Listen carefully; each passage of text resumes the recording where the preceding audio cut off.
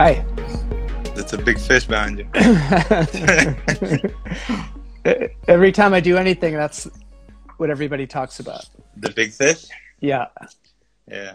Yeah, it makes sense. It's a big fish. It's a little distracting, especially when you go like this. Wow. It's like kind of Floridian fish. Yeah, I was going to say that's good for where you are. Yeah, actually, we see a lot of them. I mean, not this, but we see a lot of tarpoons and this kind of. I don't know, there's a lot of nature. Nature is back now that the boats are not really going anywhere. You mean like the dolphins swimming in the canals in Venice? Something like that, yeah. No, it's not true. It's a fake. It's a fake thing people are passing around. I don't think there was ever dolphins there, but there are dolphins here. A lot of manatees. I guess it's usual. Yeah.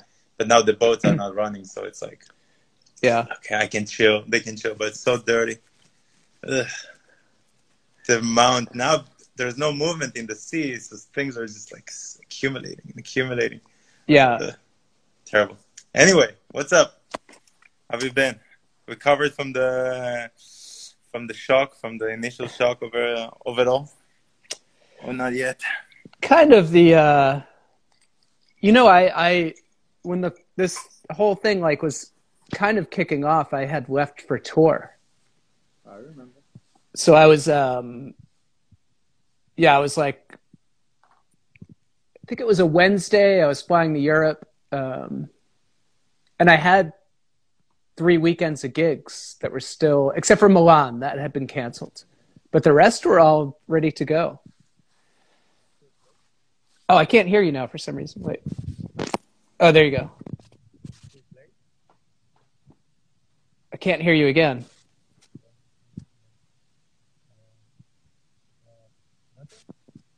It's very faint. Wait. Oh, there you are. All right. Probably I touched the cable. You say, but you still had gigs? There were still gigs happening? Yeah. I still had 6. And they were all supposed to happen. And you played them? But you played them? No. And then I flew to Heathrow first, and then like I had one day off. Like I flew over a day early so that I wasn't like, you fly over there and then it's you haven't slept all night and then you have to play a gig. Like I don't do that anymore. Yeah. I take 3-4 days if I come to side. Yeah, that's what I do. Like, I kind of decided that a long time ago in general. Like, even when I just go away for the weekend, if I can, I go on Thursday, wherever I'm going. Yeah. Just to sort of settle in or whatever. Even though you have to pay for an extra night hotel or something. But all right. It's always worth it to me. But yeah, I went over and then sort of the person I was supposed to stay with on Thursday night in London, like, their wife seemed to be sick. So they're like, you can't stay here. She had the COVID. Yeah. So then so my first gig was in Marseille. So I was like, I guess I'll just go straight to Marseille. Then I went there, and then that gig was still happening on Friday night. Everyone was excited. And then at like 10 o'clock at night, maybe the prime minister announced that all bars and clubs were closed. Yeah. So like 2 hours before it was supposed to happen. Yep. And then after that, just every day, all my gigs got canceled. Yeah. And as you know, like, I think like, it's funny because initially there was this stuff like online, like on Facebook with people talking about like, oh, like, all you poor DJs, so sorry, your egos are bruised and you can't play your gigs. And as you know, I think people don't understand that the way these things work is like, I had paid for all of my flights and then all my lodging and my days off. So like, if I cancel the gigs myself, as you know, that means I owe all that money. Of course. So I understand I'm not the only one, but I went from making enough money potentially to pay for my life for like 3 months to losing, I don't know, $5,000, I guess. Yeah. Yeah, I mean, I tried not to cancel anything, but I knew that everything is going to get canceled. I mean, Yeah. I saw it unfolding. Happily, I got to say that a lot of the flights that I had where I did like EasyJet, so they send the money back because it's like Wow. areas that you couldn't fly, so they Yeah. canceled a lot of the flights. Or if you didn't have, for example, that's like, but if you didn't have like an Italian passport or whatever stuff like that, they had some kind of rules that you're like, okay, I mean, if you're a foreigner, then you can get your money back on the flights, which was nice that they did. So a lot of like all the Moroccan flights, all the stuff that I had for the like Spain, I booked already. I kept for last minute the booking of the flights because I saw it. We were in Japan and I saw it unfolding, you know. Yeah. So it's Yeah. like, okay, I'll wait till the last minute because I know that. But in your case, that it's like a tour, and you got to do it in advance. It's not like something you do. Exactly. It's not like something you do the last minute. Yeah. And then even worse, as my gigs got canceled, I had to book new flights. Yeah. So I just lost mountains of money. Yeah. And then of course, plus the whole situation is not like, it's not a fun situation to be. I mean, I remember it's like, you know, the beginning of this is the biggest kind of like people are stop being people like the first second. yeah, It's like, this is like, okay, fuck everything. All bets are off. Like the first second. I think now yeah, people are starting to get back to the fact that, okay, we're going to survive. It is like end of the world, a long end of the world kind of yeah, but we're going to survive it. And we're going to need some people around us also. yeah, So it's like, you see people are more and more connecting again. yeah, This kind of, it's all right. It's the normal way of people, which is okay. You know, it's also expected. Everything that's happening is expected, yeah, except the fact that you don't have any control over your life, which is, it's normal, but you don't have the control also in a physical way. You don't have a control. I mean, like if you get sick or not, you never know what's going to happen.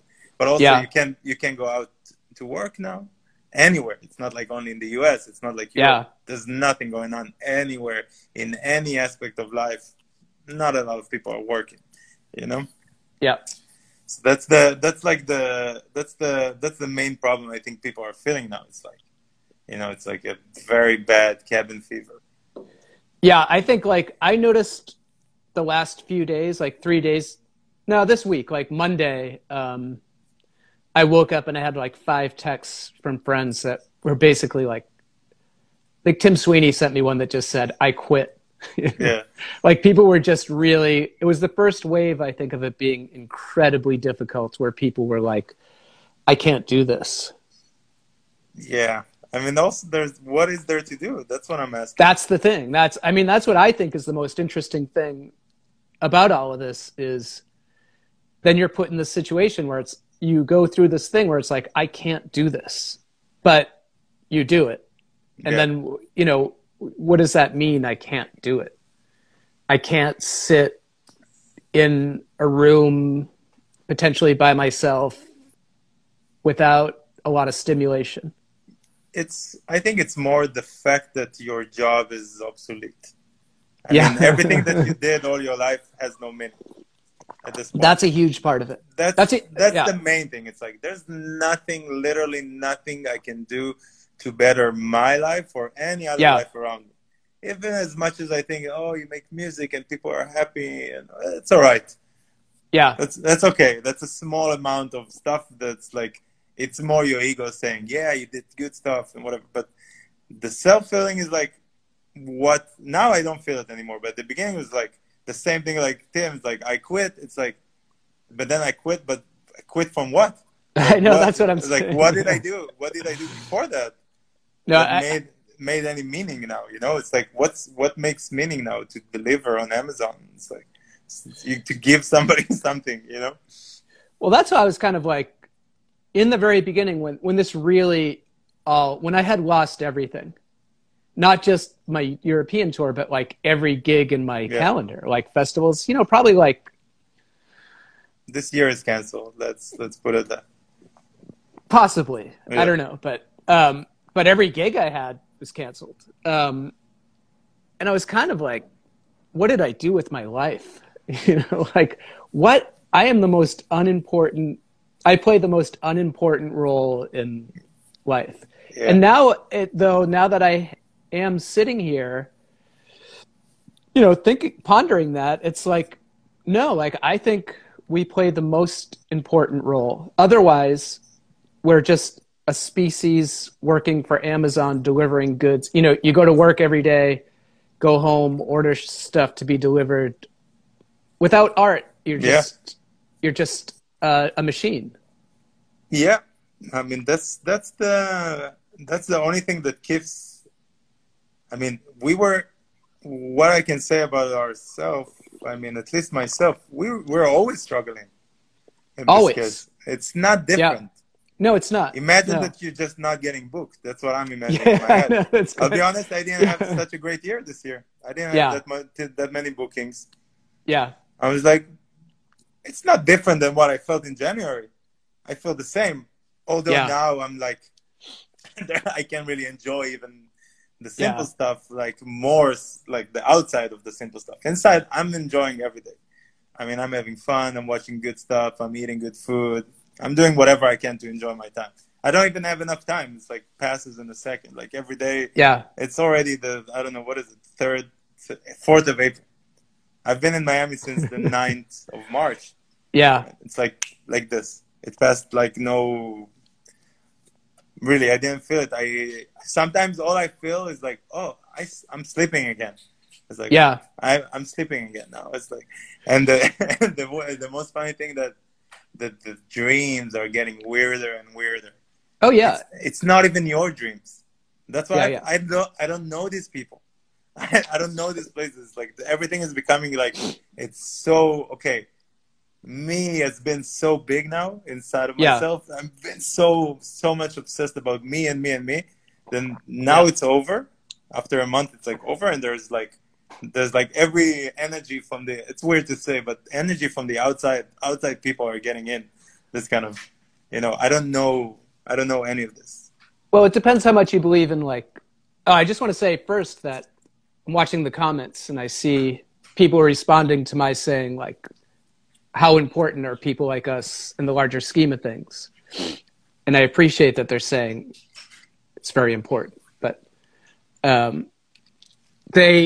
mean, I don't know how much you believe in this kind of, I think for me, what you're talking about is when you remove all the stimulation, especially like culture and media, then you're tapped back into like the collective unconscious kind of world.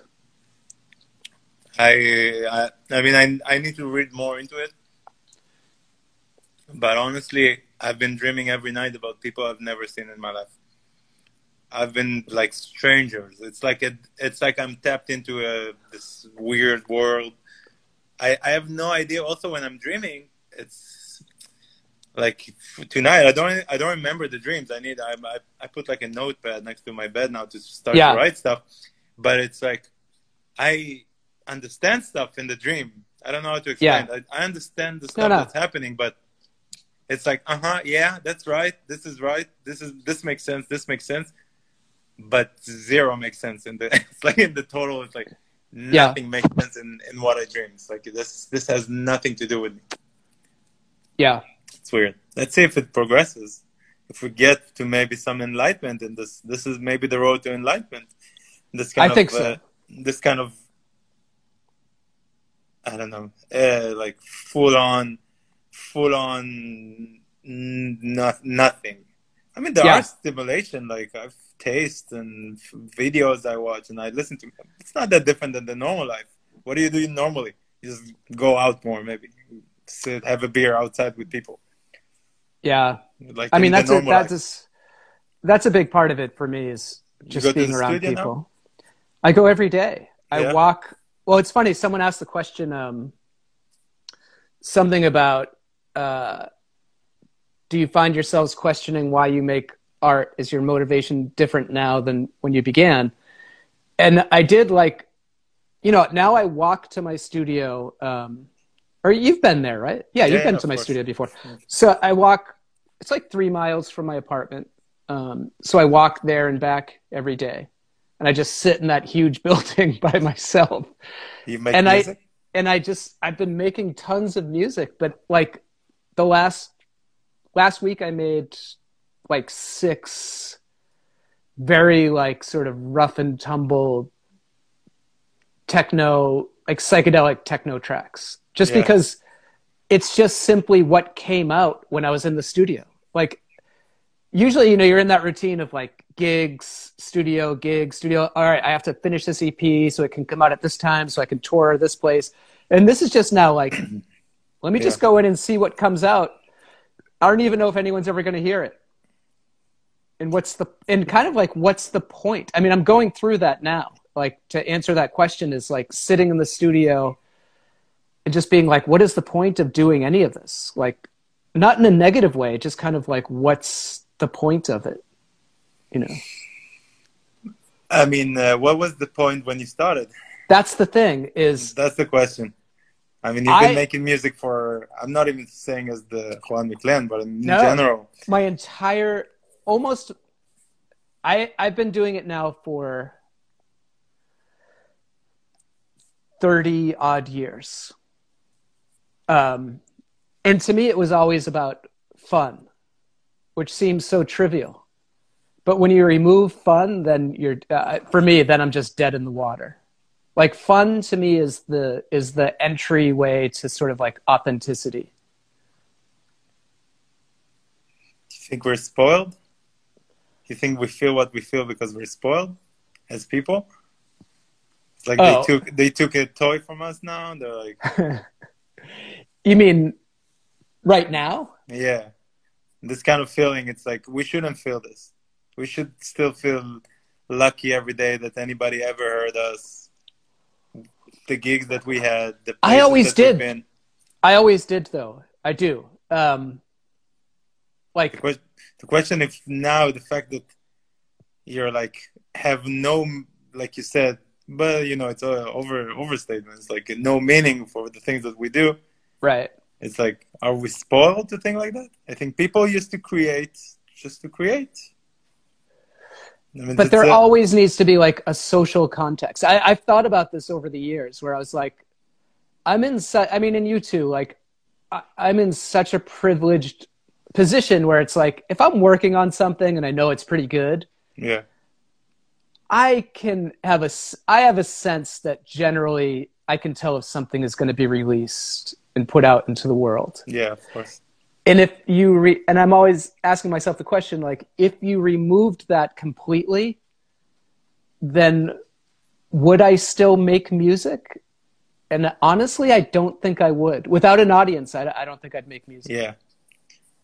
I don't believe, by the way, I don't believe that any artist wants to be an artist without, it's a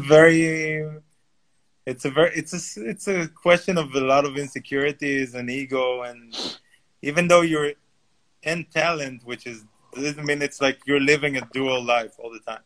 It's like between what you want to do and between how do you want people to perceive what you're doing. Yeah, like all the time. It's like, I don't make, now I gotta say, I don't make tunes and I'm like, you know, there was like a time it's like you making tunes and you're like, oh, this will fit this and this will fit that and this will be great.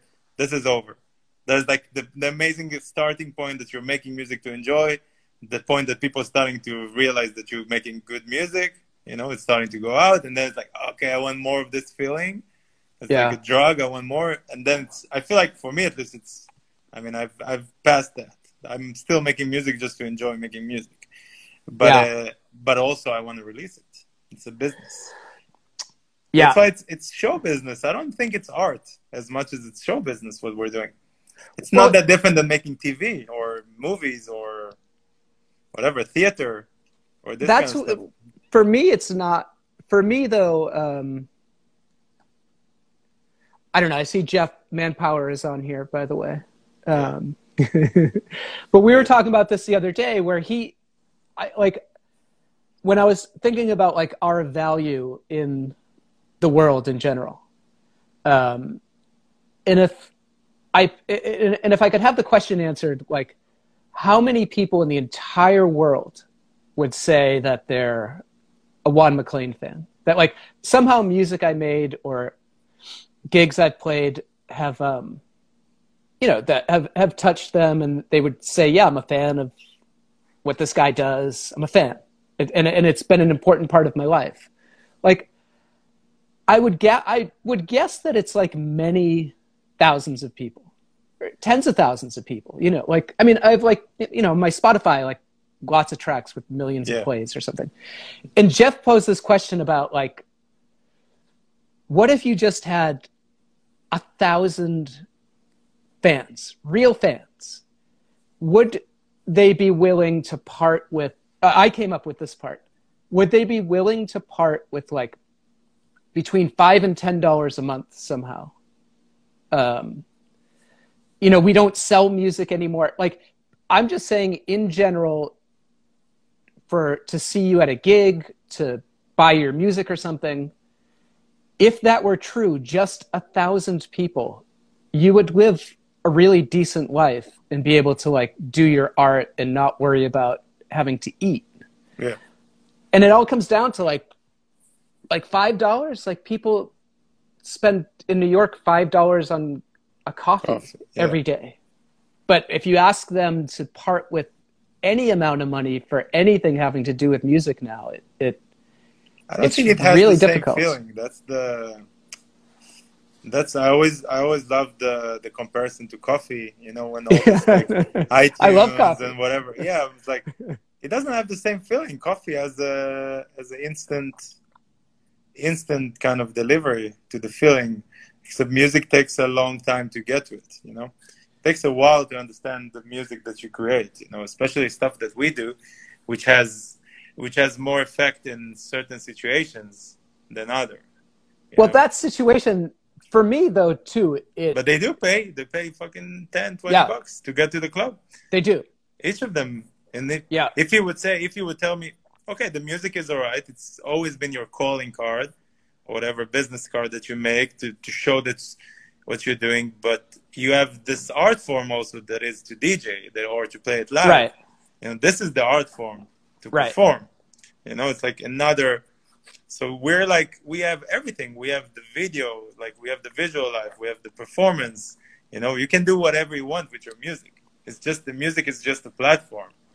So I don't think that people like to expect that people will pay only for that. Yeah. Yeah. It's been cool, but when there were 70 bands, not 70 million bands. Well, that's the thing.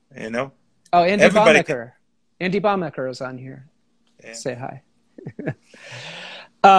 We can release a lot of music now. Everybody can release a lot of music. Yeah. There's no rules for that anymore. Anybody can do literally whatever they want. We're inventing everything again and again. You guys came from an older school. Yeah, that's the thing. I was ushered in. I'm lucky. I'm in a very privileged position because I was sort of solidified, had a place solidified before the internet, basically. I mean, before music on the internet was a thing. I think you started in the big blog movement. I mean, this was amazing. I remember for myself also to listening to your kind of music and your music specifically when we were coming up in this kind of life. This was it. It's like, what is this music? We never heard this. Without the blogs and this kind of stuff, we would never hear it. Without Hype Machine or whatever it was called, it's just like pushed everything. I don't even know. I still don't know till this day how it worked. But it's like, okay, this is something new, but you had the good thing is this is also what I'm still trying to do also with the label and everything is like still having this old school mentality towards music, as in treating it as rock and roll. Even though it's club music now, but treating it as rock and roll, meaning giving it all the PR needed and everything. It's not just like, okay, I sent you 5 DJs, they will play it, somebody will do it, do an Instagram, and then everybody wants a track on Beatport. Which is good also. I have also another section in the label for it, because you need to attend to people's needs. There is the reason that it exists because people need it. It's a cheaper commodity for the lifestyle, You Well, know, and it's I mean, less in the kind of less investment, less in emotional investment in music. You know what I mean? I have a very, I don't, for me, I mean, it's such a personal, individual thing. I've never let go of this very sort of, I don't know if you call it naive kind of, I love music in clubs. You know, when I was a kid growing up, I went to see bands all the time. Like that was my whole life. And then getting into dance music, it was like, that whole thing of being in a dark club in the middle of the night with, you know, an amazing DJ and you're with your friends or something. And I still do that, you know, like whether I'm DJing or just showing up at the club, like I'm definitely, I love it, but I'm also, I'm old enough to be most of the people there's parent probably. And I'm still here. I'm still here. It doesn't, and that's not a negative. Like, you know, I love my place doing that. And, you know, people, yeah, like to me, it's like, why would I ever give up the one thing in life that that has sustained me, that I love more than anything else? Because of my age? No. I mean, as long as you still can do it. Yeah. I think age, we see in our scene that the age doesn't really have a meaning now at this point, you know. Right, it doesn't. It's more the way that you take care of yourself, you know. Well, but we're also, I mean, you and I, essentially, as far as generations go, we're close enough, but we're the first generation that has continued on with youth culture beyond age 20. You know, like when my parents, yeah, if you went, my parents didn't go to college, but if you went to college, my parents were adults as teenagers, like working and having kids. Yeah. They weren't going out. They weren't like engaged in youth culture stuff. There was like a very defined youth culture, and then you aged out of it at like 18 and you didn't bother with that kind of stuff anymore. But our generation, there's plenty of people, you know. I think for a lot of people, adolescence is not fun. I mean, yeah, they didn't get to enjoy it the way that we did. I mean, your generation, I don't know if you're a generation away from me. I guess your decade, I call it a decade. I'm not old enough to be your father. Yeah. Yeah, no, not my father at least. Yeah. But I'm just saying, like, I don't know, people that are now over 45 or whatever, as opposed to people like us that are like around, I'm 38 almost, but like, you know, like 35 or whatever the scene is made of now, 25 to 35. Yeah. I think we know to enjoy better than the people before us. I think this is the main thing about it. We had the options to enjoy better. I mean, it's not a surrogated kind of lifestyle anymore. Right. It's a worldwide thing, especially if we thinking about the technology that actually, like I spoke with Justin, that even made it possible for us to meet. Yeah. You know? It's true. It's like physically meet and enjoy and have a beer, and it's like we take advantage of it in a good way. And I feel like our parents missed out.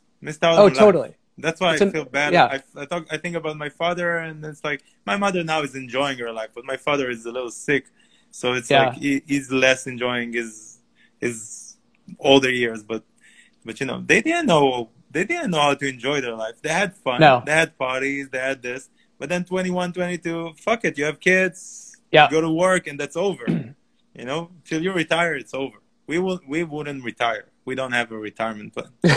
And that's not like an economical thing. It's not like, most of Americans don't have, we're not going to retire. Yeah. There's no retirement. Like Tim can say, I quit. It will never quit. There's nothing else that. I think Tim meant he quit. There's like nothing else. Yeah, there's nothing else that he would do. What else is he going to do? Like, it would literally be, I tried to do that once in my life. There was like there was a 4-year period where I was just so sick of music. Like I was playing in a band and I'd been on tour for like a decade, and I was like, I just can't do this anymore. I don't even ever want to listen to music again the rest of my life. Yeah. And then I got a job teaching. I went to, back to school, got my degree, got a job teaching English at a like juvenile detention place, which basically meant I broke up fights all day. But it was the most depressed I was in my entire life. I mean, like suicidally depressed, like doing stuff like crossing streets and not looking to see if cars were coming. That's how depressed I was. Walking with your head down. Yeah. And then that's when I started doing stuff as the Juan Maclean, like in the late 90s. You had a breakthrough through this. Yeah. I mean, people think you can think about it that you were depressed, but you had a breakthrough. Also, a lot of very, very smart people, they had the biggest breakthrough in the most meaningless time of their life. This is if something totally good you think about will come from this. And even though I think this over pushing for creativity is bullshit, because, it's either you're creative or not. It's not like you're suddenly be creative. No. I do think that a lot of people that, like I said it before, that a lot of people that are not creative are getting creative, which I would be worried about. People that didn't know that they had the talent because they were so drowned. They were drowning in their own kind of meaningless, in our eyes. In our eyes, of course, not in their like meaningless jobs or whatever, like facilitating some computer code. And now we'll do the same computer code in Ableton. They could achieve stuff that we will never do. Because we're like in this constant ray of creativity in our brain, always, and this and this and this. You're always thinking about the next thing you want to do, But also I always say that like, I remember playing a gig with Dave P, the legendary Dave P. The legend. And then like me, him, and the promoter, like, no, I don't even know if Dave did. Just some of us had taken some mushrooms, and I was DJing, and I just played what I really think was like an amazing set. And the promoter came running up to me, and she was like, she's like, "How is it even possible that you did that? What you just did?" It's like really going into like really deep spaces and whatever. And I was like, what it is just like it's a lifetime. Like I'm a being that is a lifetime of immersion in all of this music stuff. So even in being in that altered of a state, like it comes out, it's not a thinking thing. It's a feeling. It's a thing I don't have to think about. Like I just am operating on instinct. The easiest thing. It's the easiest thing to do. That's what I'm trying to explain to people. In my case also, even the most fucked up moment that I ever had in any booth, I never missed any mix. Because it's not something you even think about. It's an automatic. It's an automatic kind of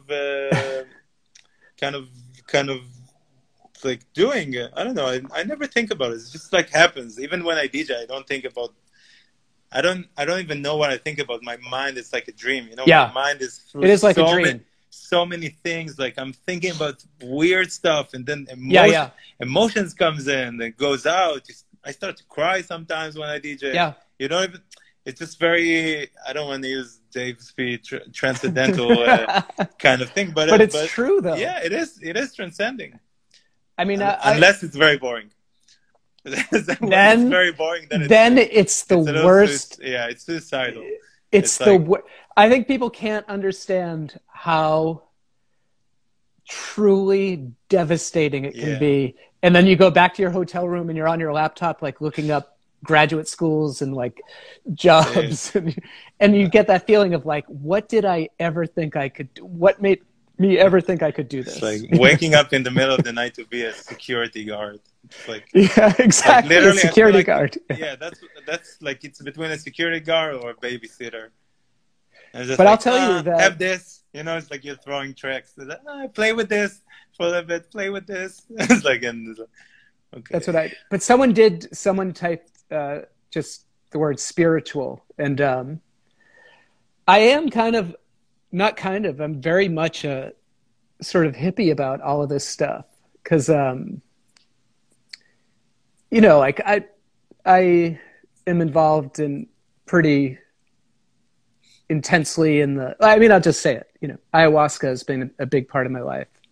And if you're familiar with that world, like an ayahuasca ceremony, there's a person who's leading it that has been trained usually for many, many years of just, being in the jungle and isolation and drinking ayahuasca and tapping into that world. And then they lead these ceremonies where they drink a little bit of the ayahuasca, they serve it to people, and then they're providing music and creating this whole journey through the music that they take everyone on. And it's like a very healing, transcendental thing. And I really think that that's at its best, at its most perfect. That for me is what I aspire to do. And you can say, people can be cynical about it and say, from the outside, like maybe people that don't know about that world think it's just people taking a bunch of drugs and partying. Yeah. But for me, I've tapped in. That's why, like, I never aspired to be a big DJ or anything. Like, I like small clubs that are dark, where you can have that vibe and you're playing and you look out there and like, everybody's like kind of on the same page, and it's the greatest thing. I think it really is like a spiritually transcendent thing. I have a problem to get over the fact that I can't really deal with bad gigs. No, me either. I can't either. And I think it's ruining. This is the difference between us and big DJs. Yeah. I think the fact that they can handle, and I'm not saying I will take it down to a very small thing, but they can handle a bad gig.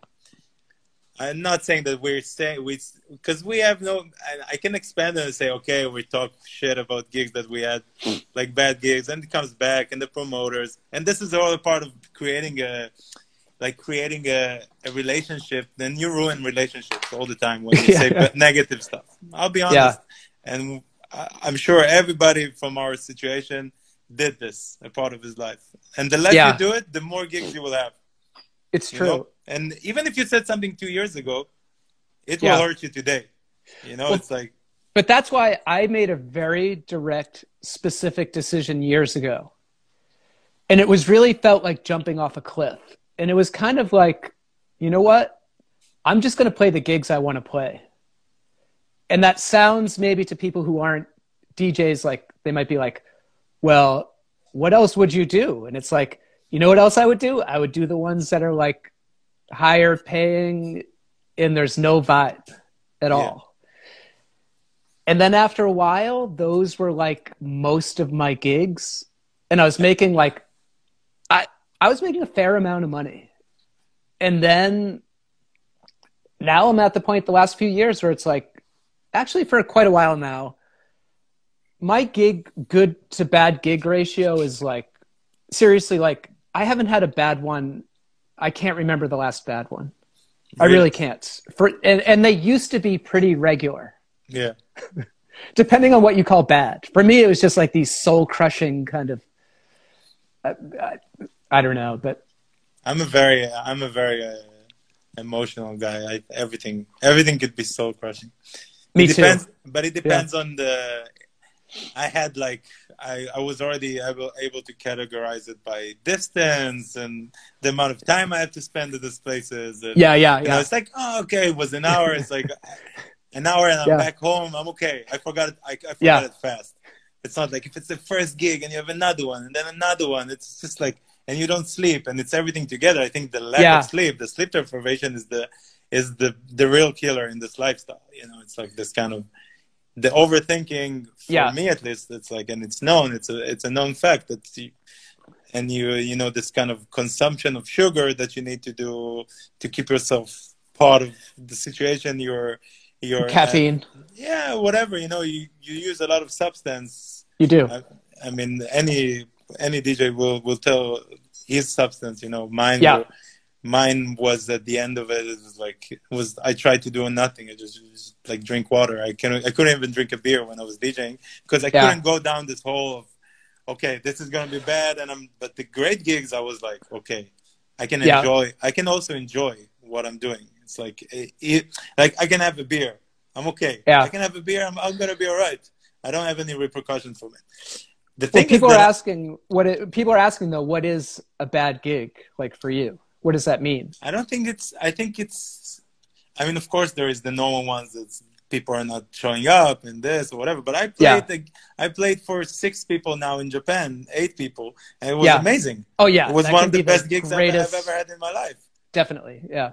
But it could be a full stage on a festival, which you look at people and then they don't even look at you.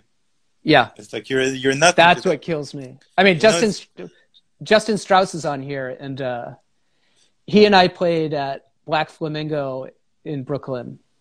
It was a Wednesday night before Thanksgiving. I was like, I don't know. Like, we were both home, you know, like, why not? It'll be nice. Like, why not? And there was, you know, that place is tiny.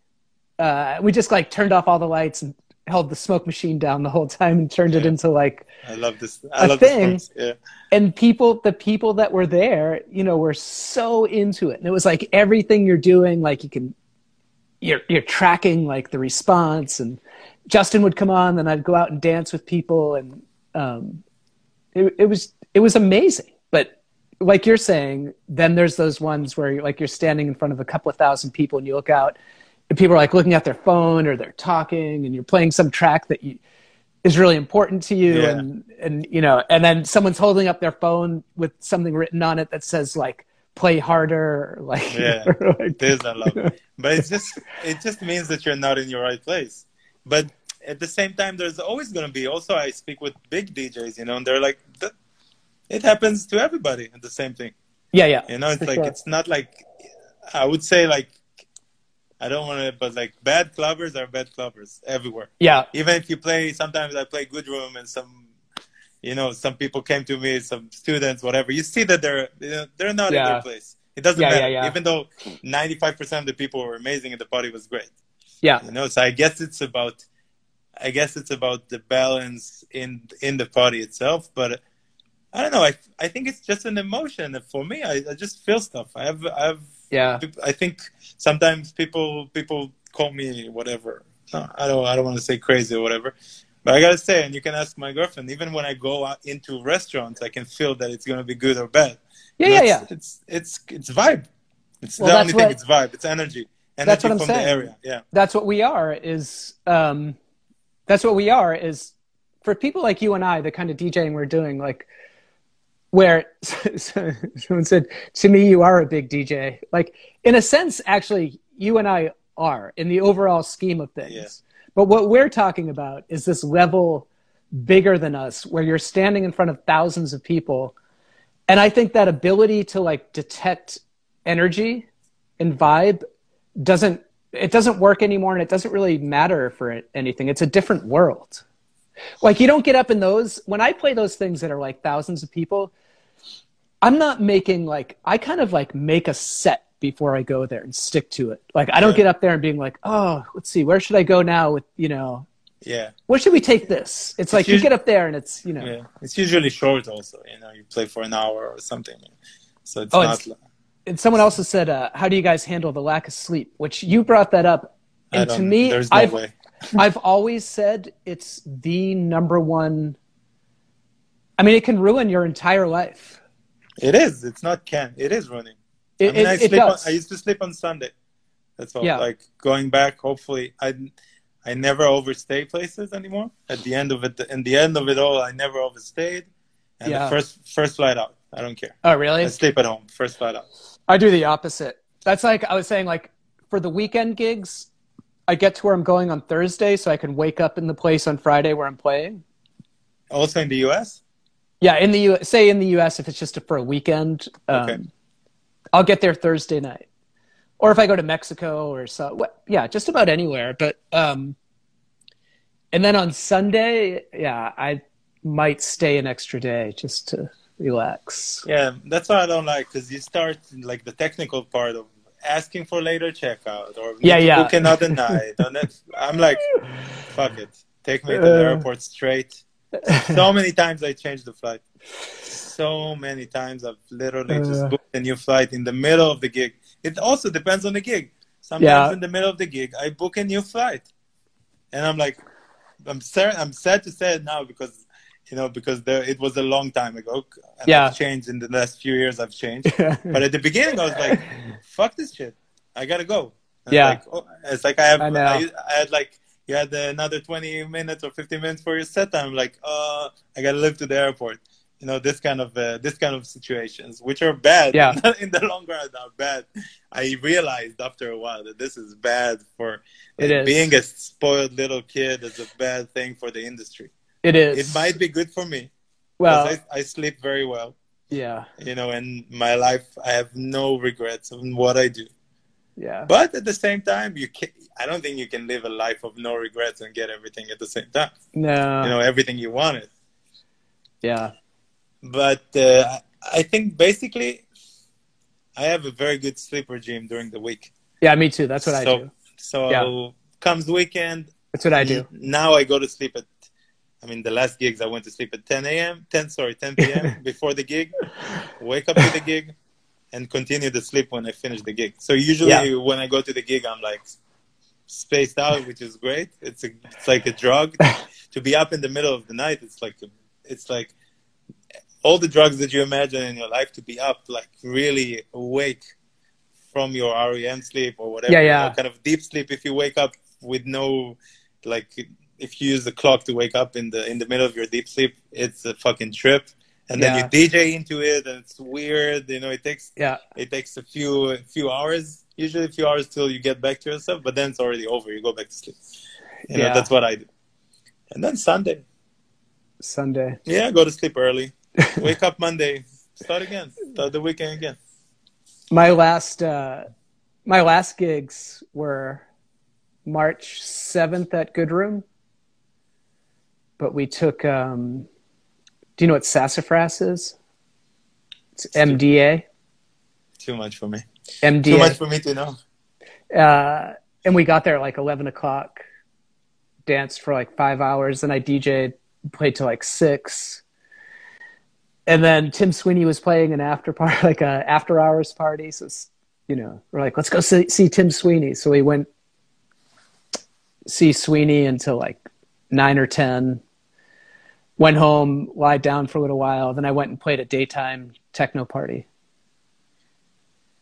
But my point is I can't do that every weekend. No. I'd never, this was like planned out for, yeah. Now you need to choose your battles. Yeah, that's what I'm saying. You need to choose your battles. Yeah. On a totally different thing, someone asked, can you guys talk a little bit about production in the early days? What was your process? When did you realize that you had stuff that was unique and good enough to release? And I think, like, for me, it was like when I first started doing it, I just had first of all, I had the first iMac, like those bubble ones. Yeah. Remember those things? And then I had an Akai S1000 sampler, a Juno 106, and something else. But I was just like making music for fun. I just thought it was fun to make it. I didn't know if it was good, bad, anything. I didn't even care. I came into this production in like later days already, which is now early compared to what's going on, but it's later in this. But I remember just buying the core Gamma 2000, which I still. Oh yeah, I love that. Still one of my favorite things because it has everything in it. Yeah. And that's it. Just like I was obsessed. This I remember. I was obsessed. Yeah, me too. I was obsessed. I was all day totally obsessed. Like Ableton, I was all day working, and all night I was watching videos, like tutorials about more stuff. And then I wake up and I go to try all the stuff that I learned in the night. And then that to me is what talent. That's what talent is. It's that obsession coupled with the doing. Yeah. It's about, yeah, it's most about doing. I tell everybody this. It's like everybody wants stuff. I don't want stuff as much as I'm doing the stuff. It's like, Yeah. the more I want the stuff, the more it's becoming like in this kind of portrait of something unattainable that I can't get. Just it's like the only good tip I can make about it, you can say to somebody about making music is just make music. It's like most of the tracks are shit. It's like literally, it's like a beginning of stuff, or it's you know, something that's gonna be great at one People point. People only knew. Yeah, but I remember that's a normal thing, you know. Even I mean, it's not a tomato. I remember years ago when I was really stuck. I remember talking to Dennis Ferrer about it, you know, and I'm like, man, like everything you put out is fucking amazing, you know? Yeah. And he's like, yeah, but he's like, I do this thing where I finish every track I start. And he said, but I release like 1 out of 20. He's like, the rest is terrible. Yeah. I think that's the thing, you know. But if people only knew how much crap you sit making in the studio. Why can't we adjust this thought about for other stuff in life? How do we give how is it possible for us to give ourselves a break for making shit, but we're not giving ourselves a break from taking shit from others? Like I think in general in life, it's like this is a kind of like controversial thought in your head. It's like, okay, just let go, whatever. There's a lot of shit. And I let go. There's a lot of tracks which are not amazing. Yeah. It's a track. I'm okay with it. Yeah. Usually you create, that's the beauty about it. You create some kind of cool loop that you're going to use it. Yeah. Some kind of percussion or whatever. You're going to use it for a track that's going to be amazing. You know, if you're able to finish this bad material, call it whatever you want to call it, you will use it. I reused a lot of music.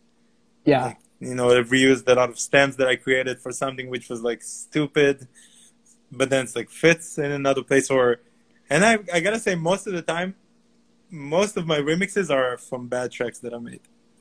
Yeah. Which are not bad. It's just like I couldn't find the point for it. Yeah. And the remix, and then it always fits perfectly. The remix, like, this is the point that I was missing. It wasn't my point. It's some other person's thought. No, that was missing. Yeah. That's what I like about the collaborations or making music with other people. And this kind of, sometimes you're missing something. You're missing something that somebody else can bring it to you. Yeah, yeah. That's why I feel like people that are doing, like people like Red X's and stuff like this, that are working together and they have two inputs. I'm so jealous. Yeah, they have two inputs. So jealous, yeah. And everybody brings something to the table. Yeah. You know, and when you're working alone, you're like, okay, it's me. But then I look at James, for example, James Murphy, that I'm guessing is writing most of the stuff alone. Yeah, all of it. So it's like, okay. But he's more like you know, that's like, okay, this is where the talent, maybe this is where the talent really lies, you know, and okay, we're still missing a few steps. I don't know. Yeah. A few, you know, I don't know. He does a different thing. It's a personality thing. That's what I'm always trying to think. Should I be more just me? Just disconnect from everything, and maybe I can create more stuff if I'm not looking for outside kind of you know, outside influences or, you know, help. Call it help. Yeah. You know, to me it's always just like plowing away in the studio until you get to the point, like I get to the point where I make something and I'm like, I don't even know where that came from. Like I did that. You know, or I listen back to old tracks of mine where I'm like, how did I even do that? Like, I don't know where that came from. I don't know. It's almost like a little bit like magic on that level. You have a feeling that things were better before for you? No, just when I think about like what separates like me from other people that are it's a lot of people 100% making luck. It's not, I don't think it's something else. I mean, it's 99% work, like practice and being the best in your instruments, and all the rest is luck, like everything else in life. I just mean in the sense of like making amazing tracks. Like there's so many people that are making like half decent tracks, Yeah. in the dance music world. But to me, it's like it's aspiring to get to this like magic moment where it's like, I don't know where this bit of music came from. Like I couldn't sit down and make this or write this if I tried to.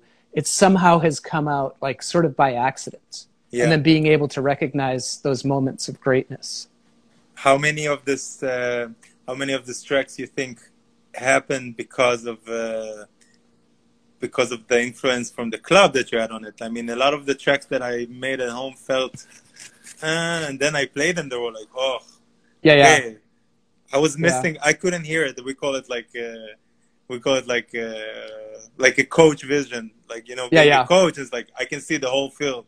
Yeah. You know, sometimes you're missing it in the studio to see the field of how it's going to work. Yeah. Well, there's always those tracks that like I see like friends raving about or something, and then I'll check it out and I'm like, I don't really. It's okay, like, but I kind of don't get it. And then you play it in the club, and I'm like, oh my god. Like that. That's the beauty about this. You know that. Yeah. What's that Tala Bowman track on Cocoon with the really funny long name? Yeah, I know what you mean, but I can't. It's called like something. Yeah, that's one of those ones that I listened to like in my hotel room on my laptop. Yeah, they sound a little like this. I don't get it. And then I heard someone play it in the club, and I was like, oh my god, I can't believe how good that is. Yeah, there's a lot of them. Yeah. The beauty that became, by the way, that the music became this because of this huge amount of gigs and whatever. The music became, all right, this is music for the club. You feel it, you create it. This is the moment. It's a good thing and bad thing, but this is a genre of its own. If there's not going to be clubs for the next few months, for example, you will need to do other dance music. You already thought about the next dance music? I mean, what's going to be the next? I don't know. I don't know. I think about it all the time. Yeah, I kind of think we're at the end right now because I think of it like rock music. You know, it had its explosion, and then people tried to do like really weird, jazzy kind of things with it, which then lost everybody. And then there was a return, like with punk rock, to like the real basics. And then there's kind of like nowhere to go with it except just to make good versions of what's already been done. Yeah, which is not a bad thing. No, it's not bad. It's not a bad thing. I'm just saying when people always talk about like, well, nobody's pushing the envelope or, you know, the boundaries of, as much as I never want to hear another like 90s house influence track again the rest of my life, like there's a little way to be a little more forward thinking, but you're not really going to like reinvent the genre. No, hold that thought. Let's, because the Instagram is only 1 hour. So let's start again in a second. Let's continue the conversation in a new video. 1 second. All right. Well, all right. Yeah. If anybody's just joining us, I have no idea what we spoke for the last hour. So it's online. You can listen.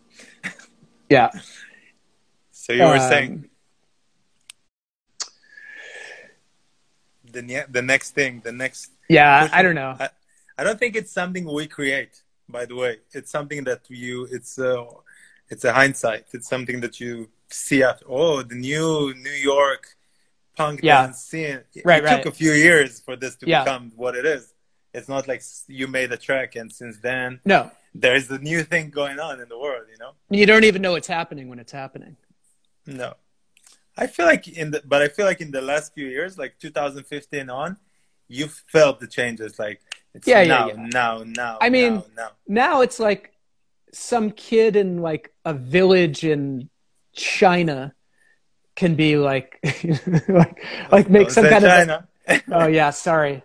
It's racist now to say China. Say Yugoslavia or something. Yeah, Yugoslavia. Something old Yugoslavia. Can be doing something cool, and then the next day everybody knows about it because you can watch like an Instagram video or something. Yeah, and also, I don't know. I never enjoyed. I mean, I do enjoy, but I never enjoyed this kind of. Everybody knows everything all the time now. I don't like that. It's like, I don't like that at all.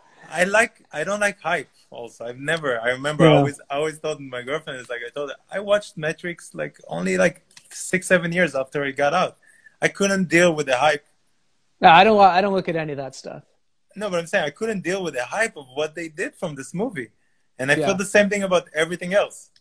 Yeah. I mean, except maybe binging shows or whatever, which is like, you know, you want to be part of some kind of conversation. It's like, yeah, it's like listening to something now. It's like, have you heard? Have you heard? Have you seen? Have you heard? Have you seen? Have you heard? And sometimes I'm like, I don't care. I don't want to hear it.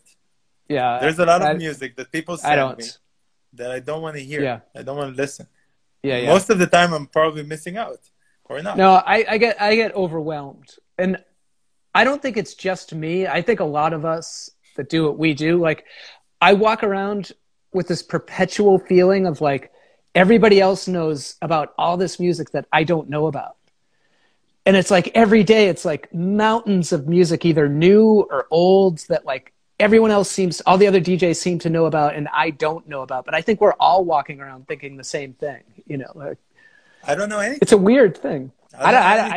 And I'm releasing half of the music that people are playing, you know? And I don't know any of, and I go to listen to some other people play. I don't know any track. Yeah. Well, I always thought of it. I feel bad that I don't know tracks by name also. I don't know the name of anything. None of them. Tracks that I know. I always thought it was a very like male, to generalize, this very male kind of thing that I wasn't interested in, which is like being the expert of something and knowing everything there is to know about something and like knowing like really esoteric aspects of what you're doing. And it's just not my thing. Like I just always go on vibe, basically on feeling. Like I hear a track and I'm like, oh, I love that track. Like, and then I'll kind of find out what it is and get it. And then I don't even know what it is or when it's from or whatever. You think it's harder now? I mean, you came from the punk scene, like 80s, whatever, 90s. You knew everybody by name. Yeah. I imagine all the tracks, all the songs, all the artists. But there wasn't much, though. Yeah, but also I can quiz you now about thousands of bands from the 70s, 80s that you know all the music, and you're like a specialist in them. You think? Why do you think that we give less? Do you think sometimes I think we don't like it as much? Is it possible? You know, we like making this music. Well, it doesn't play the role. It doesn't play the social role for a lot of people that, like you're talking about, like in the 80s when I got into punk rock and all that stuff. It was a very defining social thing. Like when you were into that music, you were part of a very specific group, like that defined itself by music. But this was like this also now. I remember when we started this thing. When I started, it was like there weren't that many records, and you're one of the cool kids. Listening to this kind of music. But I always say people thought you're crazy. You know, I don't know listening to Four on the Floor all day, Four on the Floor. You know, I always say, like, do they have proms in Israel? No, no, but you know what proms are. Yeah, of course. We grew up in American television. Wanting to be the U.S. You know, basically. I always thought of it as like this music, like when I was a kid and I was into punk rock, and then after that, getting into like electronic music, especially like my entrance was like house music specifically. Those were the places for like the weird people. Either like you were just a weirdo, like maybe you looked weird, or your sexual orientation wasn't in keeping with the mainstream, or whatever. You were just a fucking weirdo. And these were the places you went that were like a sanctuary. Like you listened to weird music, you hung out with other weird people, and you had this whole thing together. And now it's been reversed where like the prom king and the prom queen are now the leaders of what was once the weirdo scene.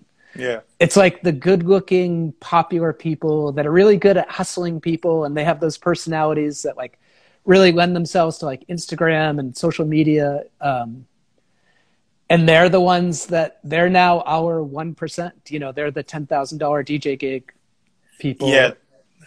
you know. I'm not calling you a weirdo, but it's not supposed. I'm in between. I'm like I'm like a mix. I'm like I always think myself more like half producer, half hustler. You know, I don't find. I mean, I needed this to survive, or even to start in this shit, because when you're late, you gotta run. You know, it's not like it's not. I'm like, terrible hustler. It's my downfall. In all of this music, it's always been my downfall. You get a manager. He's your hustler. You just need to be quiet. That's all. Not for like, I have friends that like, you know, like getting gigs. I think people don't realize that most of the gigs that people get is by pure hustle. It's like friendship. Yeah, friendship. But then to me, I get very upset because, and my radar is very finely tuned for people doing this to me, is when like all these people's relationships become transactional. They just befriend people that they know they can get something from. 100% everything now it's like this, by the way. Yeah. I mean, the amount of messages that you get there is not, I need something from you. Yeah. Or take this, or give me this. Yeah. And I see, like, even on this stream, this feed that we're on, as I see the people's like messages scroll through and people saying they're here, I'm looking at this like list of people that are like people I love so much. Like, they're in other countries, they're in other cities, maybe they're here in New York, but they're people I met playing gigs. Yeah. And I like, I'm into that. Like, they're just people I like that I meet in that context. And we're like friends, you know? Yeah. But that whole thing of like, I have a lot of friendships without, I never wanted to get to a point. I think the reason that I hustled so much, and it's not a hustle, it's about never getting to a point that you need somebody, you know, to do what you love. You know, that's the reason that I invested so much time in, you know, in the label or in whatever, you know, I invest most of my time, or in other people. It's not because I want something from them. It's about the fact that I know that if you build something, you know, the simple, if you build it, they will come, this kind of vibe. But, you know, I believe that. It's just like, I don't know if it's a karmatic thing or whatever. In every religion, there is this kind of send your bread and you get it back kind of thing. Yeah. I think this is what's missing from everything. It's because I feel now the majority of people want something from you. Right. And the amount of people that want to give you something is so low. And this is the discouraging thing. This feels also in the gigs. You feel it. You know, it's like this kind of misplacement in your life situation of, I think that's when I feel about how did we get to where we got now, which we feel a little bit like this, and we don't have the same passion that we had before, is because you give a lot. You have to give a lot of who you are to maintain the minimum. Like you said, we're not at $10,000 DJs, but even to maintain this 1-2K that you're making now, you give a lot from yourself. Yeah. And this is a situation that is very, I don't know. I know it's not a popularity contest, but it is. No, it is. That's the problem. It shouldn't be, but it is. But where are we in the popular stand? I have 15,000 likes on you know, followers on Instagram. This is how popular I am. I'm sure sales wise, you know, we sold more than, or plays, you know, there's more plays than what it is real life, you know? Yeah. I don't know. It is a popularity, but it's always been a popularity contest.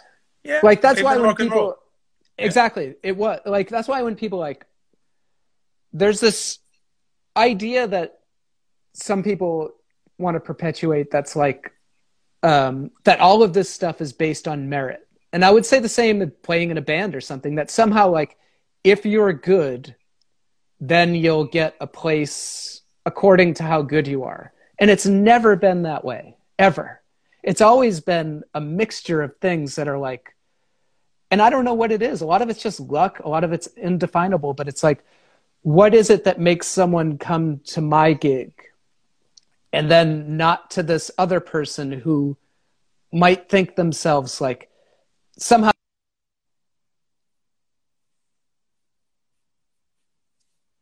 Lost you for a second. Let's wait for it to come back. Wait, I lost you. Yeah, you're back. Yeah. What were you saying? Just about the idea that that somehow, I think what we do, a lot of it is based in like personality. It's based on a whole bunch of aspects of who we are, not just how good you are, however you quantify that. Yeah, it's hard. I think it's like anything else, any other art. It's like, it's hard to understand how random this is. This is it. I'm sure totally there are random. moves. Sometimes I feel people do, it's like, maybe I'm crazy, but I feel like there's time machines and people get rule books, Yeah. you know, about how to be this successful. I don't want to name names of DJs, of big DJs that you see this kind of like, yep. It's like somebody gave them, it's like, I always think about Back to the Future, and B fucking went to the past and gave him the almanac, and this is it. You know, this is how he became rich, and then became Trump. You know, this kind of the same person. Yeah. I would be surprised if we get to a point and it wouldn't be true. You know, there is a reason. I always feel like there is a reason that these things are happening. But at the same time, it's so random and dealing. I mean, people, I feel like why this is like that, or that's, I mean, these gigs are like this. Or, I mean, it's just like, I feel there is no need for most of the DJs. So it becomes this, not in a bad way. I'm saying in the past, there were 10 DJs that you can say, big DJs that you've seen, 10, 20. How many DJs? 30 DJs. You know how many DJs there are now? You know how many parties there are now? Can you even imagine? And there's 3-4 parties, 3-4 DJs for every night. Yeah. 6, 7, 8 parties in every city. Yeah. You know, I'm just talking about our scene. I'm not even talking about the mainstream. I'm just talking about our style of music, like music that you will listen a bit. Yeah. You know? Yeah. I mean, there's no need for that. I mean, it's like, so how can you, so what's the question you ask yourself? How will I rise above this people? Yeah. Then it becomes this popularity contest. Then you become to do crazy stuff on Instagram. Then you'll do the collaborations. Then you'll do this and you do that and you interview and you mix and you do all this stuff. I'm guessing most of the people you will ask them, they don't want to do mixes. No. I mean, it's nice, but it's like, if I mix, I'd rather mix music that is not dance music. I want to play music that is not dance music. I like to do like most of the mixes that I give all the publications and stuff is mostly not dance music. Yeah. For example, it's like, that's a good. This is what a DJ. You select music. You know, you make people enjoy music that you like. Well, I was hoping that maybe with this whole coronavirus thing and then coming out of it, I don't know. For me personally, the dream is the return to being like a resident DJ. Yeah. Like if I could play at Good Room twice a month, that's what's gonna happen. By the way, get my usual fee. Like it would remove all pressure from everything else. Like it would totally change my life. And not only that, like if I were playing twice a month, I plan like a lot for sets anyway. But like that would be every 2 weeks. I would spend those 2 weeks like seriously getting that together. Like to provide like the most amazing experience. Like it used to be. Yeah. Like it's supposed to be, by the way. I gotta say that it's supposed to be like this. There used to be a contest about being the resident DJ. Right. You know, this was like the most amazing thing. You think you'll be up for it? You know, you think you'll be one of the few? There's a lot of good DJs in New York. There's so many. You know, but not that again, many clubs, but again, it comes down to this other thing that's like, it's not like, what does the best mean? You know, like I know people that are kind of like very good, like technically very good, and they play really good music, but they're kind of like, let's say like their vibe kind of sucks. And I think that translates. Like, I think that people don't want to go see those people so much. I think it's about now it's like, it's the over choices. Like we have too many choices. So it's like, why would I go see Juan every week? I'll go see somebody else, you know? It's like, this is how it became because you let outsiders in. Yeah. You know, there will be the core of people that we want to see you every week, by the way. Yeah. This is your fans. This is the people that put their trust in you to make them vibe that night. You know, they go out, they plan to go out, they want to go out. It's not like, let's go out, which is like, we've done everything in life. We played we played Monopoly all night. We did this. Okay, let's go out. We're drunk. Let's go to the club. No. A lot of the people are planning ahead. They know what they're going to wear. They know the music. They know the DJ they're going to see. This is the people that also make the good party. You know, they know what they're expecting. But I have to say that, I mean, you said about I wanted to ask. There's a lot of I had the same kind of thought. Then I said to a few people, choose where you want to be local now. You know? Yeah, like, that's the thing. We're reshuffling the cards, and it's like, choose where you want to be local. And I feel like New York will have the energy or whatever to stay alive and to be back to this kind of what it was, like the New York club scene and like older days, or you feel like it's going to change. I don't know if the big clubs could survive a lot. I mean, you mean after this? Yeah. I think honestly, I think life is going to go back to pretty much the way it was before, but which I would find disappointing. But yeah, I think this is our thing. We want it to change. I want it to change. Yeah, we're like, someone wrote that I really like about this question of like what makes a good DJ and that kind of stuff. Like they just said like, but what you're talking about is a generosity of spirit, which is what performance artists provide. And I think that's kind of what I meant. Like, I think it really does translate. I don't know, when you're doing it strictly for like ego gratification, or if you're really like wanting to contribute to the experience of the night. I think it does. And even in life, I think that translates. Like, what kind of person do you want to be around? Like, there are people that are just so generous and like,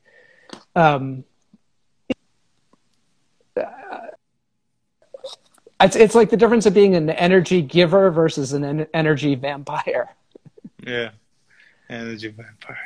Yeah, I don't know. I wonder if a lot of us would be able to do the same. Like somebody said, fees are not gonna be the same. I mean, obviously we all care about money. I don't care about the fee as much as you have like a different statuses. Things are changing in life, and you need the money to support it. Yeah, but I mean, I really wonder also if people will, you know, if you would say if it's gonna be now half the fees that you got before, what will you do? Half the fees, same economy. And not only us, we're talking about us because we're DJs. I'm guessing in all the industry, it's going to be the same. All the industries are going to be the same. Well, that just gets into the bigger question of like, for me personally, my view is all of this is good because it's showing that we can't continue on with this like consumer culture way of living. It's not it's literally not sustainable. Like the earth will just kill us off. You can't keep like perpetual growth, which most of our economies are based on, it's just not sustainable over time. It's not possible. No. We can all live with much less.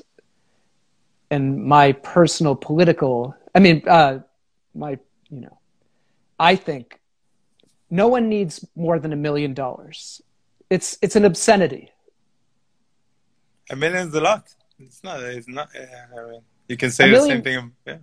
$1 million is a lot of money, and no human being needs that much resource. They just don't, especially when people are starving to death every day in the world. Like, it's an obscenity.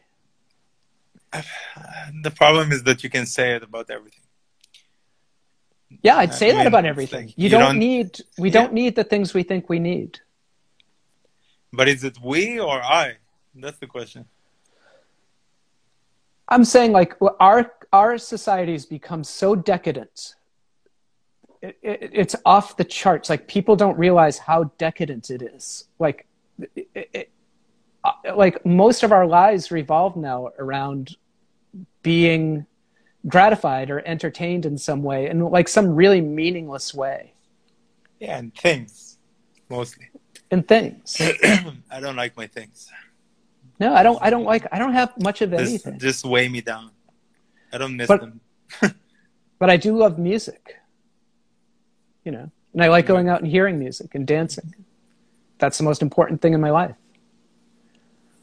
I wonder when did it become from a calling and a kind of mission in life to a job? You know, that's our problem, that it's a job. It's a job now. You're worried. You lost money. The first thing you were worried about is like, fuck, I don't have money. I lost my job at the moment. I mean, yeah. And a lot of people, I'm not underplaying any industry or whatever. But I can testify about us. Yeah. But it's like, but you're like, will you be back if there will be no money in it? Me personally? You thought about it? I mean, in general, you don't need, nobody needs to do any declarations. I quit declarations, in life. But what I'm saying, is it still your calling? Is it still what you're passionate about? Yeah, for me, it would be. You'll be back. I can't not do it. Like, I already know that. Like, for me to go, especially someone like me who spent a lifetime not working in the job market, like, there's nothing, the jobs I would be relegated to doing, like, would literally kill me. Like, I'd have to do music in addition to them. I mean, what am I qualified to do? I guess, like, what would you do? What is something that's always been in your head? Everybody has this kind of, I would be a painter, I would, whatever, working construction.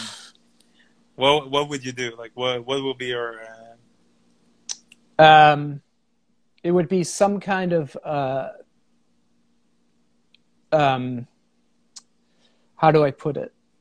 The thing that's always interested me is the intersection of, like, psychedelics and mental health. As a testee or as a test subject? Or? As a facilitator, basically. That's good. You can do this anyway. Yeah, it's true. The new people say shamans and this, but they're already doing a lot of. There's a lot of private people that are doing this kind of. Yeah. I don't know if they call it tests, but it's like experiments. Yeah. Call it experiments. Yeah. You gotta tread lightly always. No, there's a whole world of it now that's a little bit underground. Would you live New York if you need to? It's dark. It's like I think about that all the time. Worst case scenarios. I think about that all the time. Go back to Providence?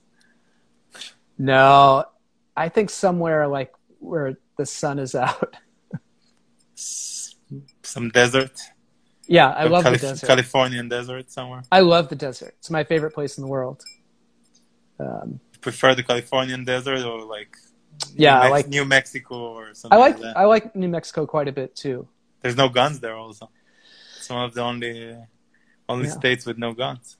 Yeah. And then I like Joshua Tree quite a bit. It's weird. It's weird to think about giving up. I know. It's like, it's too it's weird. really weird. Yeah, it's not even. To just bow out stupid. altogether. Yeah. Also, it's stupid to think about it because everybody knows that. I know that at least 80% of life will be the same. I think so. Yeah. Yeah, you know, people are people. Yeah. They're gonna go back straight to their comfort zone.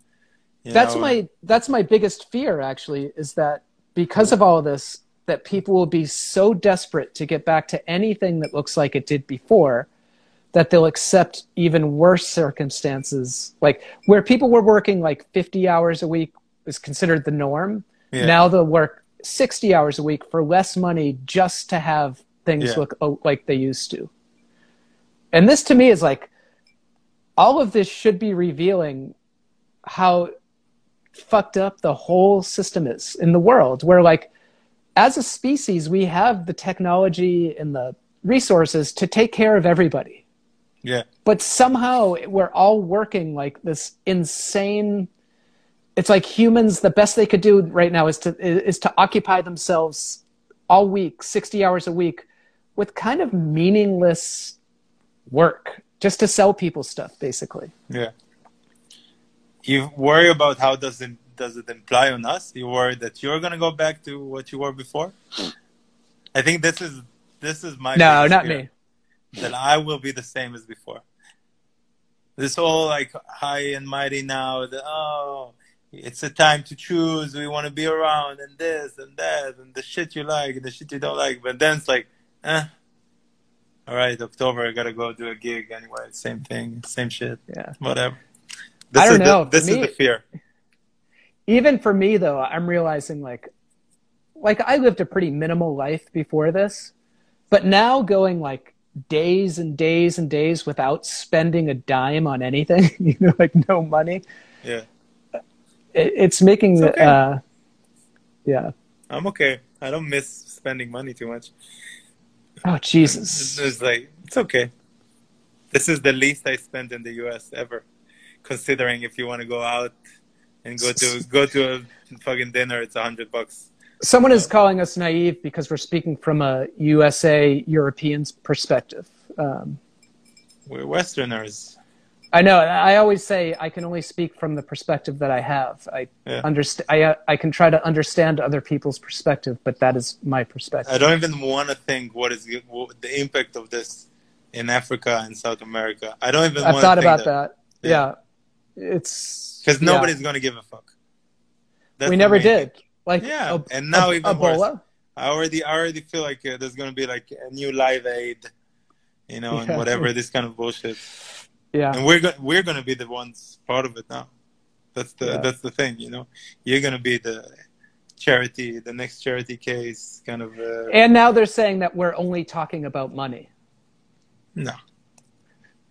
I don't think about money. I'm thinking about the fact that there's no infrastructure. I think it's a language problem, probably, because we're talking about the problems of money, if anything. So I think they just don't understand what we're saying. Most people know that they don't need a lot of money to survive. You think they do?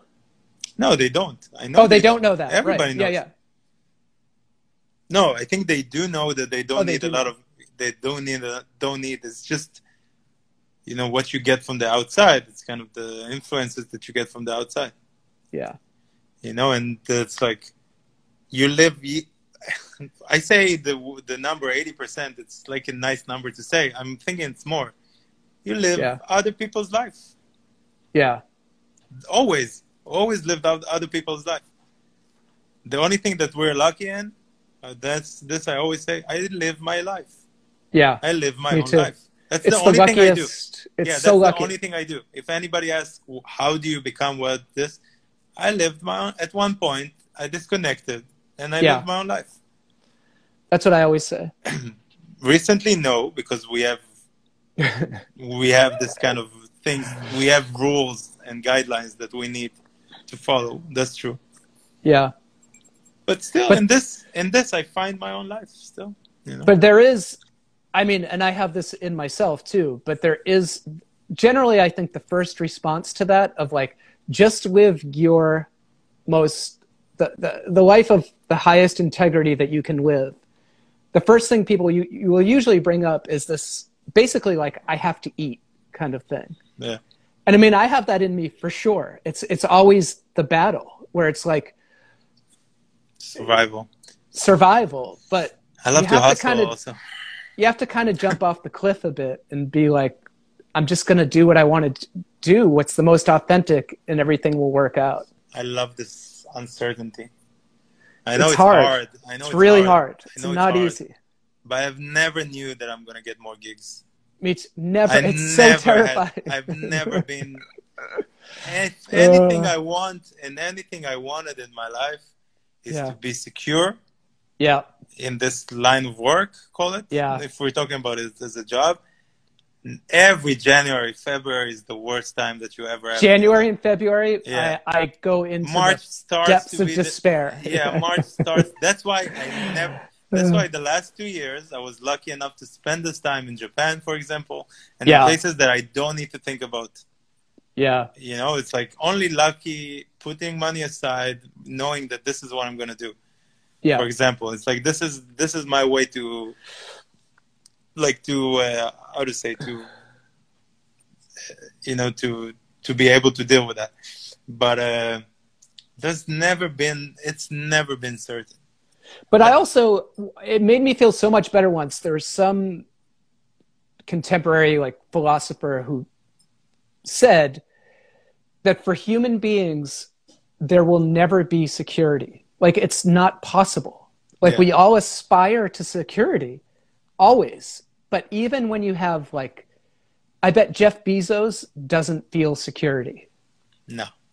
I bet he doesn't. No. You see what's the number one moneymaker in the US and worldwide is insurance. Yeah, you know, exactly. This is what people, and you read it, everybody knows there's no insurance in life. No matter what, there's no insurance. There's none. There's never security. But this is exactly what people are after. You're right. Always, the time. Always. Yeah, and always that's what prevents them from living their dream, basically. I think this is the two parts of fear of death that's playing in roles in people. It's one, shutting you down. Yeah. Or the artistic side is creating as much as possible and to live forever. Yeah. You know, this is if you get to this kind of Bach mentality of this guy wrote thousands of things. Yeah. He never wanted to die. This was his biggest fear, to die. You know? Yeah. Yeah. Oh, we lost you again. Audio. Sorry. Yeah, there you go. This is the struggle again with the career. Yeah. The same thing is the fear of death. Yeah. Which is stupid because everybody knows they're going to die. Also, this virus. I think everybody's sure they're going to die. It's the only thing they see around them that's sure. This is secure. This position is secure in life. Yeah. And I think the virus has the same kind of... It's so uncertain, the virus itself, that it created the biggest fear in people. This is what I worry most. That the result of it will be so different than what it is, what it's supposed to be. Yeah. What are we thinking, this kind of romantic, 19th century thoughts that we have, that this will change the world and society? No. Yeah. This will create havoc, this will create war, a real war, because it's fucking with us, the virus. Nobody knows if they got it, if they don't have it, they're going to be sick, they're not going to be sick, the extent of the sickness that they're going to have, if they're going to be sick. Who is it hurting? They're hurting the older people. Oh, now it's young people. It's this. this fear that's keep on. Even for us, I'm human as everybody. But it's like this is why I fear the most now. It's the fact that somebody took the uncertainty that we had and just like multiplied it by thousands. Yeah. It's not that I feel different than what I felt before. It's just amplified. That's why it's like, if somebody said, like, with this New York has to be one of the worst places in the world to be right now. If someone said, we're going to do this for 3 months. then we're done, and it'll be done.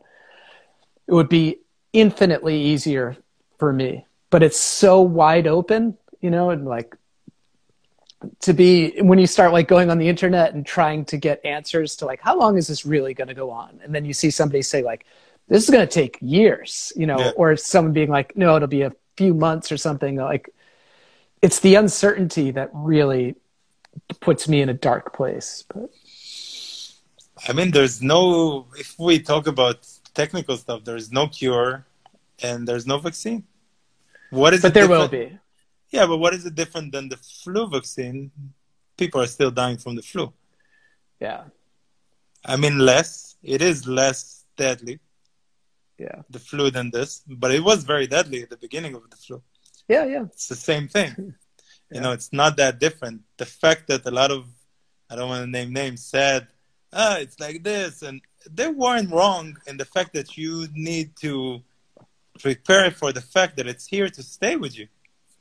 Yeah. Yes, it is dangerous now for a certain part of the population, and yes, it is.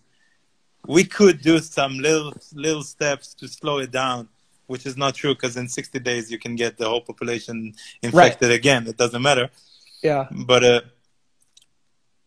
why is nobody giving us a way to deal with this? Like, just live with it. All right, live with it. I went to the supermarket yesterday. It was hard. I'm not saying no. It was hard, and I'm not worried. Yeah. Even if I've already had it. So. Yeah, I mean, like, I'm not worried. I might have already had it. I've been on planes. I went to Japan. Yeah. I flew to the U.S. Whatever. You probably I've been did. everywhere. Yeah, I mean, subways. You know, it's here for a long time. I'm sure that if they were testing for SARS, a lot of people had SARS also. Yeah. Way more than people that died or whatever. Because it is what it is. It's a contagious thing. But what's this? Like, what's this kind of society?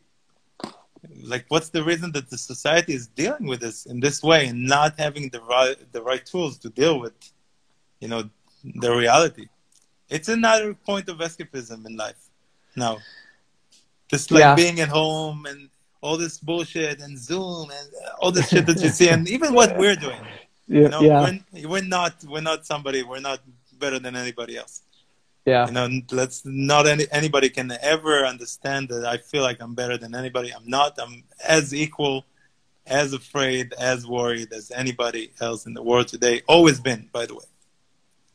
But I'm saying, what will you feel like if you were at the chance? What will be the tools to deal with it? Yeah. Like, what would you do? What would you tell people? Okay, you can live with it in this few steps. Yeah. Well, it's like, I always thought it was like chicken pox. I don't know what you guys did, but when I was a kid, we had vaccine. We just gave it to each other. We gave it. Yeah. My mother basically brought me to like, gave it. Yeah. But because if adults get chicken pox, it can kill you. Yeah. You got to have it when it's beginning. You got to I don't know. You got to face it. Yeah. I mean, this is an ocean. It's a big wave and it's going to hit. Yeah. Where do you want to be in the ocean where it hits? Yeah. And it's a huge wave. Well, also on a sort of like, I don't know, might be like my Buddhist thinking. You can spend all of your time now like consumed with this stuff about the coronavirus. And it's all kind of like you were operating on the assumption that you're going to live many more years or something, or you're even going to live to the other side of this without something else happening. Like in the course of my day, like my life is okay right now. I don't know. It's amazing how it minimized everything else in life. Yeah. It's like, man, there's people that are suffering from diseases, real diseases. Yeah, that's what I mean. Yeah. And they still suffer. And they would do anything to trade places. Yeah, to have this kind of stay at home, don't catch a flu-like virus. Yeah, you know that would. Yeah. So, I don't know. We're too comfortable. We're too comfortable in life. Yeah, we had too but that's much why going We had back too much fun. earlier to something that you said, like, there seriously was never a day that didn't go by that I didn't think myself like incredibly lucky to be doing what we do.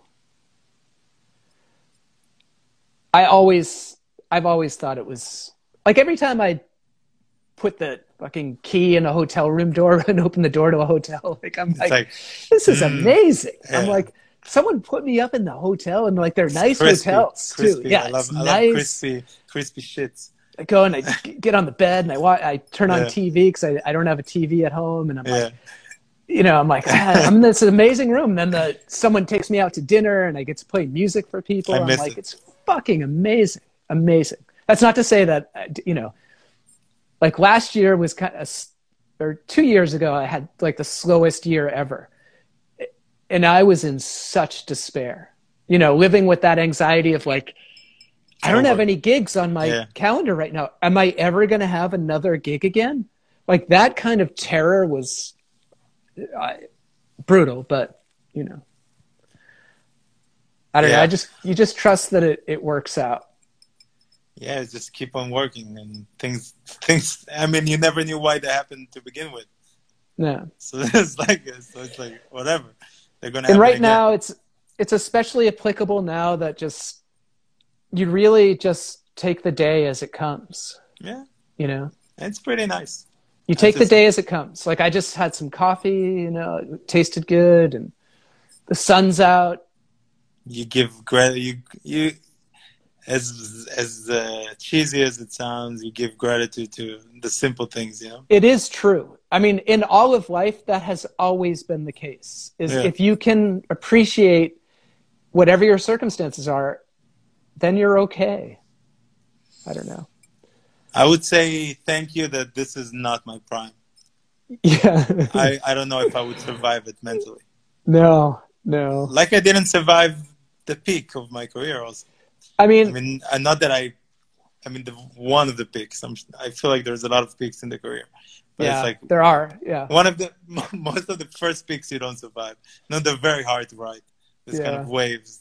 Just there is a few people that can ride the big waves. You know, they're like you know, they have the rules. Like I said, they have like this kind of rule book about how to survive these waves. But I'm saying if it was if this would happen 2-3 years ago. Yeah, I mean, I don't know if I could survive it, like mentally. But that's why, honestly, this was particularly brutal for me because I'm going through another one of those peaks right now. Yeah, you know, I had this amazing tour lined up. I have 2 of my favorite records I've done, you know, coming out soon. Yeah, like things just felt like, you know, they had these like ups and downs and ups and downs, ups and downs. I was like, oh, I'm in like that real like up time where like I feel like I can kind of do no wrong right now. You know what I mean? And I'm like getting on the plane to go for this European tour where every gig is like one of my favorite places to play, you know, and it's like sorry. And that I don't know. But don't take it personally. I know, and it'll come back. But someone said you know, how do you get through the terror? Just trust it works out. And honestly, that's one of my big lessons in psychedelics. Is like you take this thing and then you jump on this roller coaster where like you have no control over what's going to happen. And if you struggle and fight against it because you don't like what's happening, it's going to get worse. Your suffering will get exponentially worse. But if you can relax into it and kind of let go and let it happen, what was once a hell can potentially open up into like a paradise. And that's what it's always just kind of like giving in to. Even now, this whole thing reminds me of like a psychedelic experience where it's like so much is out of our control. We've relinquished control to everything. The more you struggle against it, the more suffering you're going to bring on yourself. Yeah, it was at the beginning of it was mind blowing. It's like this kind of. It was a trip. It was like a big kind of and you see it explode. It's like, it's funny when you speak to people, it's like you see it explodes in their brain. It's like one after the other after the other. You know, they're just like, now it works for him. Now it came up. Now it came up. Now it came up. Yeah. You know? Yeah. That was funny. But still, I think the depression part of it, it's like the disparity is like, all right, it's been a month, let's say. And they're like, okay, so what's next? Yeah. People tell me it's just a day by day. And I say, all right, but what about the fifth day? What about the sixth day? It's That's like, where we are now. Yeah, it's like another day, another day. Yeah. That's all right. Could be worse. I have to go in a minute, but I thought, yeah. Did you see my mug? It's a good one. I thought you would like that. It's a very good one. It's actually from the 80s. So. Yeah. Original. They kept it very well. Yeah, well, it's pretty faded, but it's still, It's like the 80s memories. Yeah. Anyway, thank you for a great chat. Yeah, that was fun. I want to ask more stuff, still. Yeah. Do these get archived? Yeah. It is, but I download that. Then I can upload it on YouTube and SoundCloud. Oh, really? This kind of podcast. Yeah, nice, cool. Yeah, awesome. I'm working on it. If anybody wants to help me, I'm like, just send me a message. Yeah. I have no money. I have no money to pay, but you have time. I have time. I can give my time. That really is the equation right now. Is like, I don't have any money, but I have time. Yeah. I always wanted time. Everybody wanted time. Everyone, that's the biggest luxury. Now we all have it. Yeah, 100%. Anyway, I'm so glad people showed up. I saw so many names in the feed of people that I miss seeing so much. They're still here. They're still waiting for you to speak. No, really, speak out. Just say whatever you want. It's all right. People upload music. I upload music every day. Really? I do like free downloads of stuff that I have rights and whatever mixes, and I don't care. I never cared. I always wanted to share. It's the only thing that I always wanted to do in my life is to share. Yeah. Share stuff. Stuff that I like. Yeah. Which is what brought us to be DJs. Is to share music that we like. With people. Yeah. Some will get it, some will not. I always say, I have a language. I speak a language. Maybe not everybody can understand the language, but they can feel it. But it's like you said, that's why those gigs that I've had recently, where like, actually, my last gig that I played was on a Sunday afternoon techno party, and we all played for free. And there was no social media announcement. We just made like little printed flyers. And it was so amazing, and it was so fun, and it was small, but the people that were there were just so into it. They were so into it.